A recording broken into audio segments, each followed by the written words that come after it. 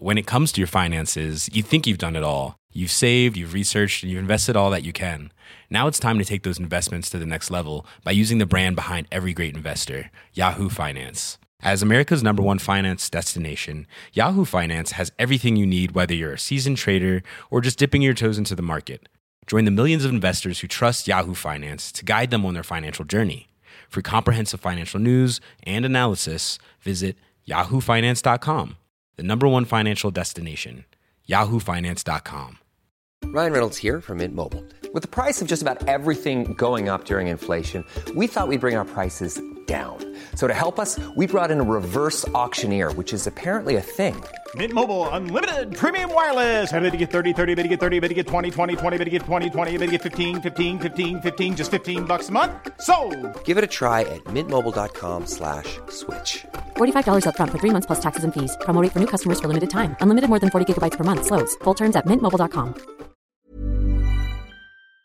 Hi everyone, welcome to Dan Snow's History Hit. We're talking about the First World War this time. We're talking about the First World War, but we're talking about the home front, Britain in the First World War, the politics, society in Britain as it was waging this gigantic, this colossal conflict, several theatres around the world. I've got Simon Heffer on the pod. He is a giant of the British media scene, journalist, writer, and he's turned his attention now to this subject.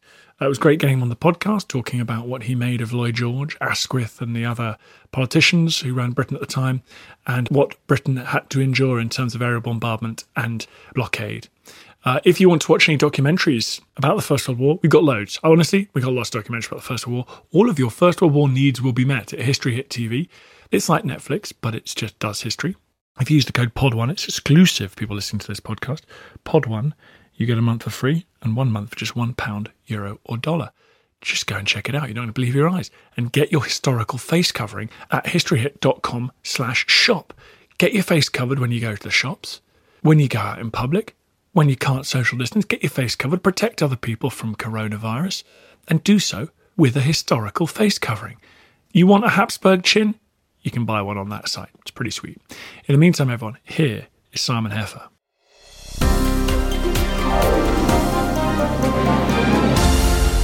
Simon, great to have you on the podcast. Thank you for coming on. Well, thank you for asking me. Staring at God. I mean, it's such a striking title for a history of the Great War. Where did you get that from? Well, I was rootling one afternoon a couple of years ago through Mrs. Asquith's papers in the Bodleian Library and reading her diary, which is quite a brilliant document, actually, for anyone interested in this period. And at the end of October 1914, she suddenly realised that she had been wrong, like so many other Britons, that the war wasn't going to be over by Christmas. She'd had this conversation about 10 weeks earlier with Lord Kitchener, the day after he was appointed War Secretary, and Kitchener had warned her that the war would last for 3 or 4 years, and she didn't believe him. And suddenly, at the end of October, with various of her friends' sons dying on the Western Front, she realised that something really terrible was happening and was going to continue to happen. And she referred in her diaries to seeing this whole generation blown to pieces by shrapnel. While, as she put it, we are left here staring at God.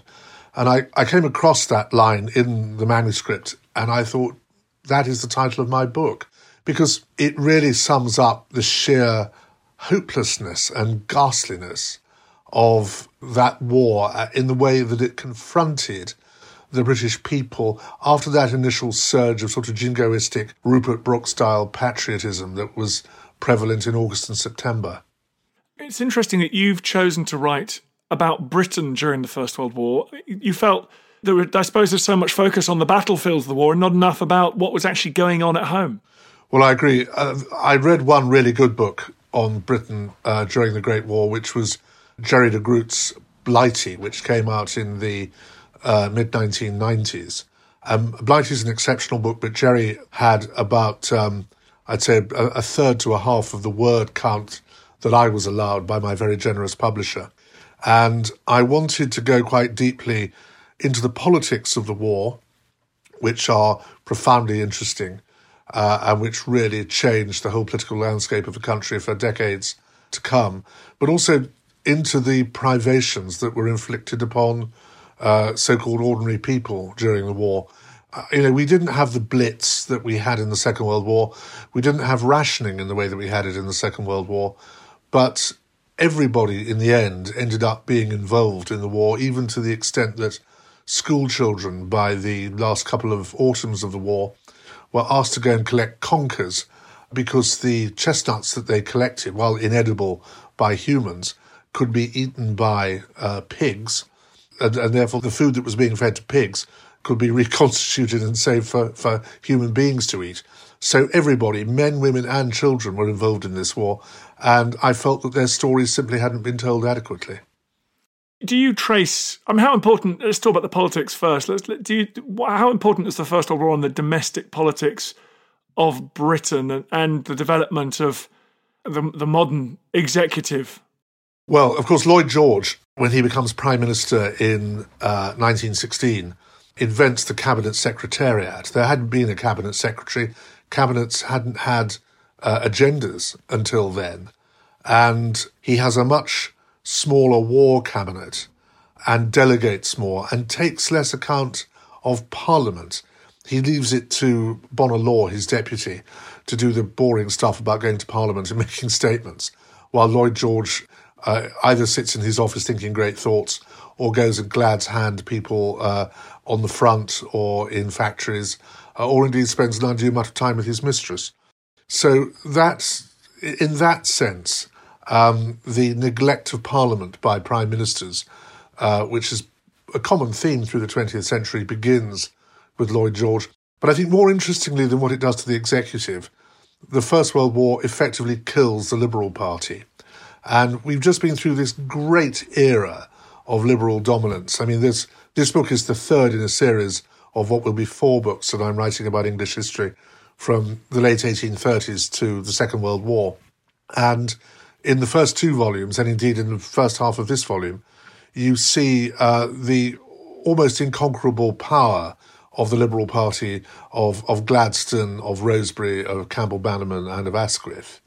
And partly because of Asquith's mismanagement of the party in the first half of the war, but also because of Lloyd George's ambition and his determination to be Prime Minister and to have power at all costs, the Liberal Party is effectively dead by 1922.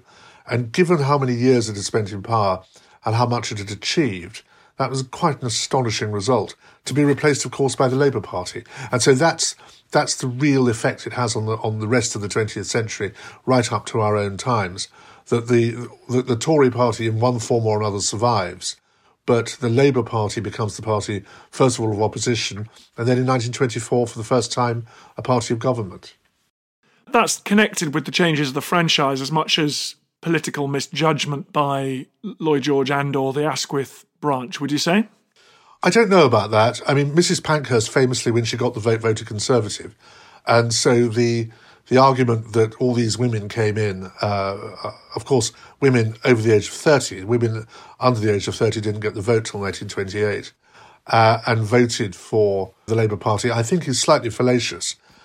What really helped the Labour Party was utter disunity in the Liberal Party and an almost tribal sense by people in the industrial working class who, since they got the vote in 1867, had voted usually for the Liberal Party, suddenly said, no, we have to vote for the Labour Party. The Conservative Party does not represent our interests, whereas the Labour Party does. And of course, the Labour Party was quite lucky in 1924 that it had as one of its leading ministers, as its Lord Chancellor, Lord Haldane, who had been a great figure in the Asquith government. And so what is it about that great realignment? Why does that happen in that case? Well, Lloyd George issues a coupon, as it was called by Asquith, in fact, in 1918, of approved candidates for the general election. And the candidates of which he approves are candidates who have supported him unfailingly since he became Prime Minister in 1916, or if they weren't in Parliament, people who have signed up to his beliefs. Now, most of Asquith's old Liberal Party that was in Parliament supported Asquith, and they lost heavily. The Liberal Party was reduced to about 59, I think, seats. It was absolutely thrashed in that election. And there was a big as in 1931 and 1935, there was a big coalition government, which, although led by a liberal, was largely composed of conservatives. And that government went on to 1922 until the Tories fell out with Lloyd George and with some of those Tories who supported Lloyd George, and they ended the coalition. But by that stage, the Liberal Party, because it was so divided and largely had been booted out of Parliament, was not an electoral force. It managed to win a few dozen seats in 1922, 23, 24, that series of elections. But really, by the time you get to the mid-1920s, it's no longer a serious electoral force.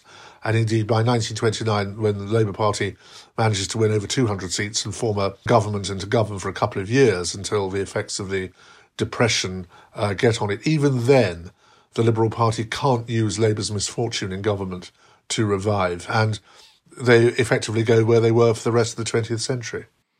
So you've got political realignment in Britain, you've got a huge expansion of the franchise, you've got some institutional change. What other domestic, how else did the First World War change Britain itself?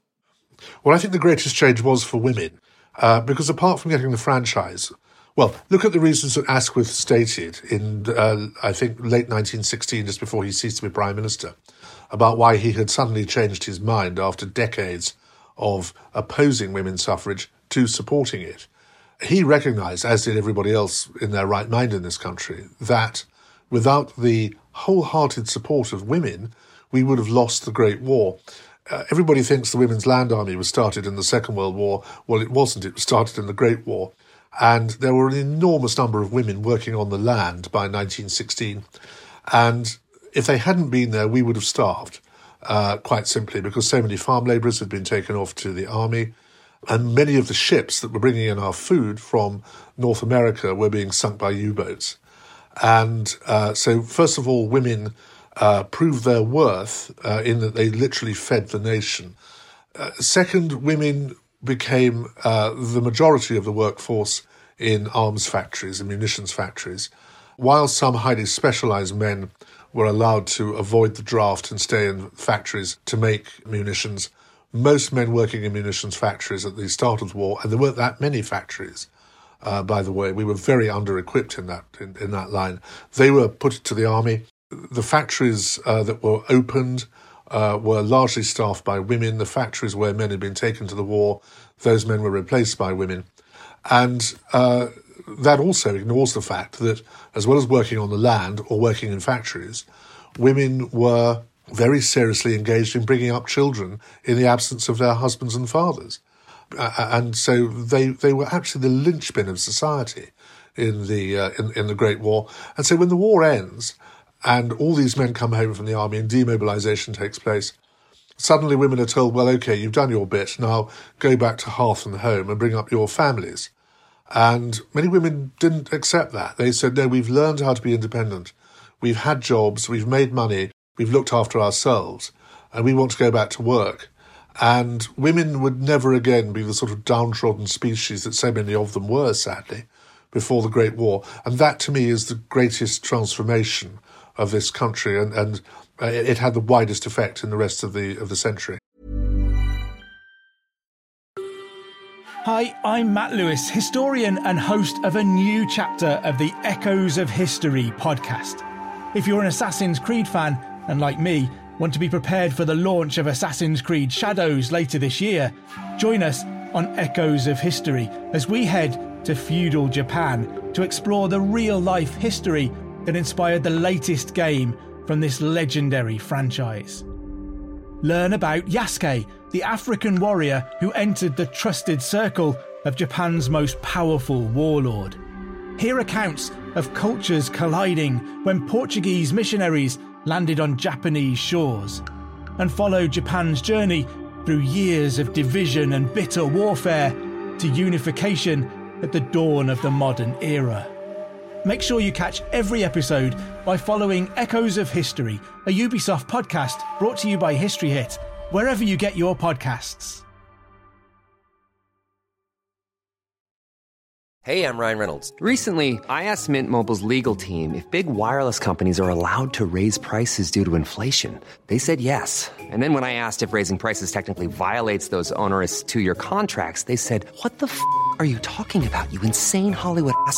So to recap, we're cutting the price of Mint Unlimited from $30 a month to just $15 a month. Give it a try at mintmobile.com/switch. $45 up front for 3 months plus taxes and fees. Promo rate for new customers for limited time. Unlimited more than 40 gigabytes per month. Slows full terms at mintmobile.com. When it comes to your finances, you think you've done it all. You've saved, you've researched, and you've invested all that you can. Now it's time to take those investments to the next level by using the brand behind every great investor, Yahoo Finance. As America's #1 finance destination, Yahoo Finance has everything you need, whether you're a seasoned trader or just dipping your toes into the market. Join the millions of investors who trust Yahoo Finance to guide them on their financial journey. For comprehensive financial news and analysis, visit yahoofinance.com, the #1 financial destination, yahoofinance.com. In that case, so let's come back now to the experience of conflict. You mentioned there was no blitz. There was, of course, sustained aerial strategic bombing for the first time on British towns and cities. That wasn't to be brushed off. I mean, there were some very serious casualties, weren't there? Oh, yes. But let's get it in perspective. I mean, 1,500 people, civilians, died in the course of the war. And, I mean, that figure could be achieved on a night or two in the Blitz in 1940-41. There were Zeppelins originally that came over. They had very limited range, so it was only really the eastern counties that were bombed. There was a famous raid in December 1914 on Whitby and Scarborough on the east coast of Yorkshire. There were raids on places like Lowestoft and Great Yarmouth, which were the easternmost point of the country. And they did manage to get through to London. It caused a great scandal because there was a network of Royal Flying Corps airfields, even early in the war, that was supposed to be defending London, and they were pretty hopeless at shooting down these enormous Zeppelins. Soon the RFC got the measure of the Zeppelins and the raids died down, but then the Germans invented the Gotha bomber, which was an aeroplane and which caused terrible problems, again, mainly in London in 1917 and 1918, notably bombing a school in the east end of London and killing about 200 children, which was an enormous proportion of the total civilians who died during the war. But there were sufficiently few bombing raids that when a Zeppelin was shot down, for example, in Essex in 1915, it became a great tourist attraction. The farmer whose field it dropped in until he was stopped from doing so charged 6 a time for people to come and see it. So, yes, I mean, there was an attempt to destabilise the population by doing that, but it was quite quickly realised by the Germans if you really wanted to destabilise the British people, you got rid of their food supplies. And indeed, there was a conversation between the Kaiser and one of his advisors early in 1917 that said, well, the winner of this war will be the country that starves last. And they determined then by restarting the U-boat war in early 1917. The U-boat war had been suspended after the Americans were angry with the sinking of the Lusitania 2 years earlier. When they started that U-boat war and started sinking our ships, that was the real attempt to starve us into submission. It failed, partly because of all those women growing crops in English agriculture, but also because it brought the Americans into the war, and that was decisive once the troops got to Europe in 1918. You're quite critical of elements of the British government in response to the war, particularly in 1918. What areas? Expand on some of those areas. Well, Lloyd George, I think, possibly quite rightly, had a low opinion of General Haig, or Field Marshal Haig. Lloyd George was horrified by the Somme, in whose planning he'd had no part. He became War Secretary a couple of days after the Battle of the Somme was launched. And he allowed himself to be bamboozled both into the Nivelle offensive of the spring of 1917, which was really the Battle of Arras. And that was bad enough. But he was then further bamboozled by Haig into agreeing to what became the Battle of Passchendaele. Now, Haig wasn't to know that it was going to be the wettest summer in living memory in northern France and South Belgium. And therefore he wasn't prepared for the terrible mud bath that began at Passchendaele because of these torrential rains that lasted for weeks. And it bogged down the army and presented what should have been a mobile British army as effectively a sitting target for the German guns. So when we got to the beginning of 1918, the Russians had left the war. The Germans had concluded the Treaty of Brest-Litovsk with them after the Russian Revolution. And it became apparent to British intelligence, which was actually quite good during the Great War, that vast quantities, I think it was something like getting on for 40 divisions of German troops, were moving from the old Eastern Front to the Western Front. And Lloyd George was not only told by British intelligence that these divisions were on their way, he was also told that they were heading for a part of the line where the British line met the French line and was therefore possibly at its weakest, and that there would be an attack.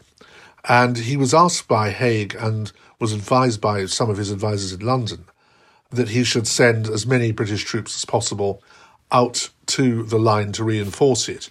So young men of 18 who wouldn't normally have been asked to go and serve, people whose training could perhaps be cut short, soldiers home on leave, he was told to get them all out there. And he simply refused. And he refused for possibly the good reason that he didn't want Haig to murder all them in the way that Haig had murdered them at the Somme and at Passchendaele. What this meant, though, was that the line was woefully under-supported when the Germans attacked on the 21st of March 1918, and they got to within about 60 or 70 miles of Paris. They went over the Somme battlefield, which we'd fought over 4.5 months, in an afternoon.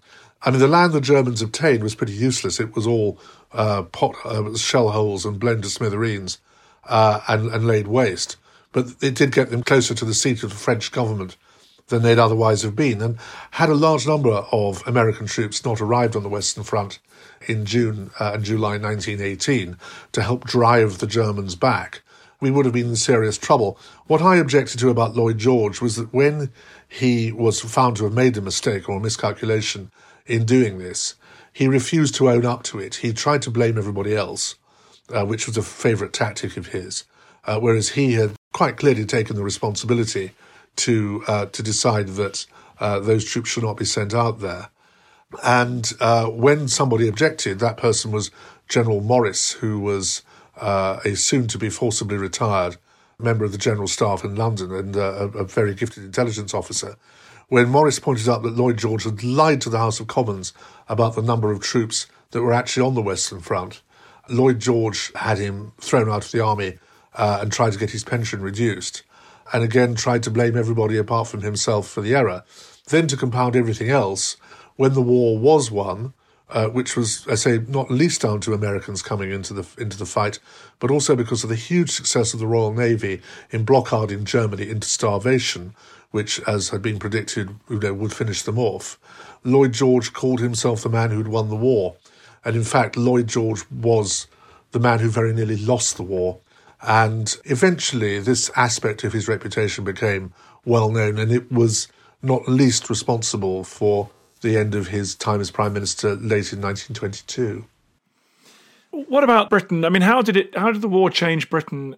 You've mentioned, of course, the political realignment, but were there, the losses suffered? The people talk about the sort of end of a patriarchal society, deferential society. Do you buy all that? How did British change in its ideological, its cultural makeup, do you think? It was certainly the beginning of the end of the deferential society, because many people, particularly ex-Tommies who'd spent 3 or 4 years up to their necks in mud in Flanders being shot at by Germans, did not have a high opinion of the political or military direction that had led to them being in that predicament. And so there was, to an extent, and I don't want to overstate it, there was to an extent a distrust and a lack of confidence in the old ruling class. But then you only have to go to any public school and look at the war memorials to see that the highest proportion of any demographic group in society to be killed in the Great War were young men from the middle and upper classes, who died in huge quantities, leading men on the Western Front. So I think a lot of people who'd fought on the front recognised that the officer class had taken more than its share of casualties and fatalities in fighting the war. But when they got back, they weren't prepared to give the sort of trust and deference to their social superiors and to politicians that they'd been used to doing before. Also, one great part of the economy which began to decline severely with the outbreak of war and never really recovered afterwards was those, I think, 4 million people before the war who were in service. Many men who went to fight on the Western Front said that they were never going to go back into service again. They weren't going to, work in somebody's household and tug their forelock to them. And many women who had been in domestic service as parlourmaids or cooks or housemaids said, well, we're not doing it either. Hence much in the 1920s written about the servant problem, even at times of high unemployment. So the notion of an upper middle class that was weighted on hand and foot, that, apart from in very big houses, that really does come to an end after the war. And, as I say, women become independent.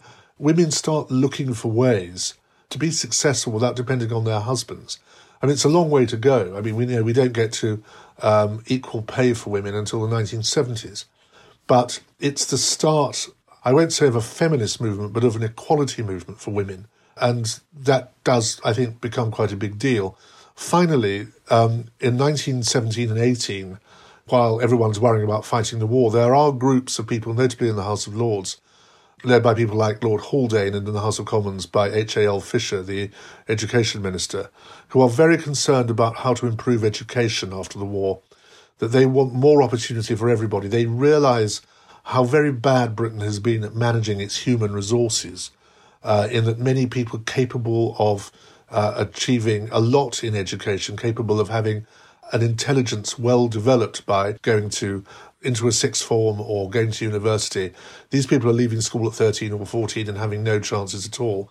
And it is recognised at the end of the war as part of a raft of welfare measures that include some sort of proto-health service and some sort of proto-social service, that it's absolutely important to ensure that we educate all our children better. So that too is about the breaking down of class barriers. It's about thinking that working class children and children at the lower end of the middle class have as much right to a decent education as people who in the past could afford to pay for it. The Second World War looms so large in popular imaginations, the standing alone, the Blitz, the D-Day, various things. Do we remember, do the British people today, does the First World War mean anything? Do we remember it?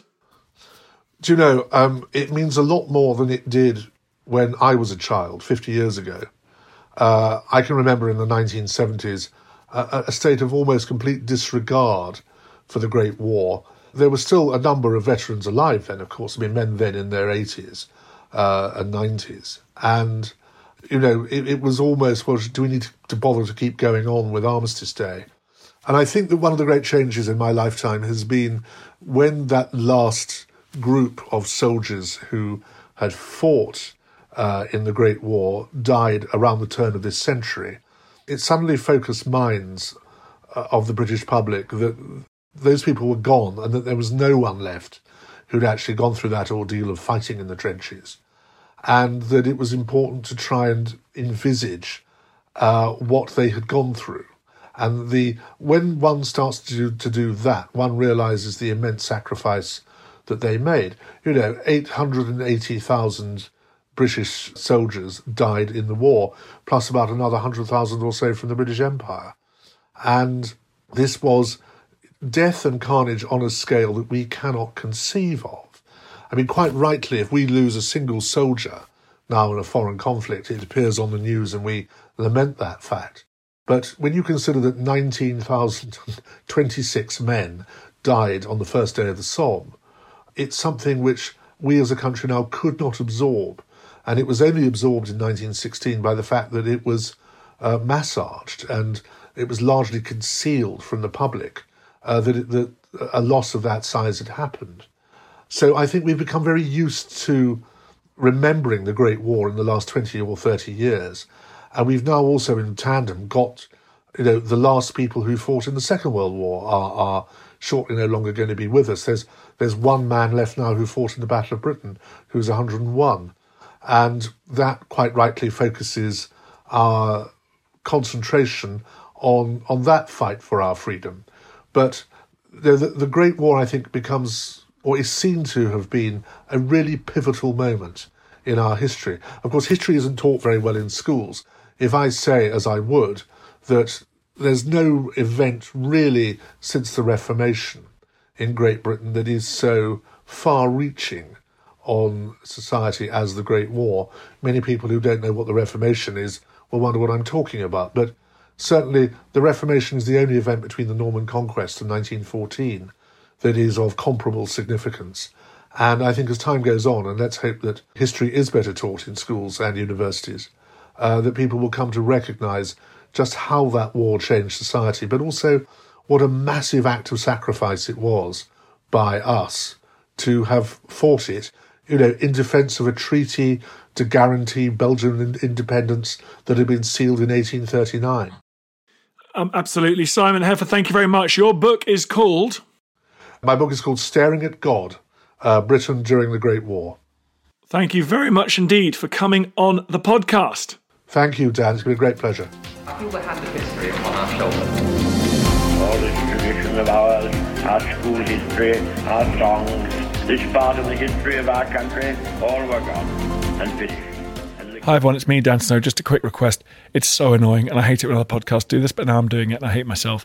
Please go onto iTunes, wherever you get your podcasts, and give us a 5-star rating and a review. It really helps and basically boosts up the chart, which is good. And then more people listen, which is nice.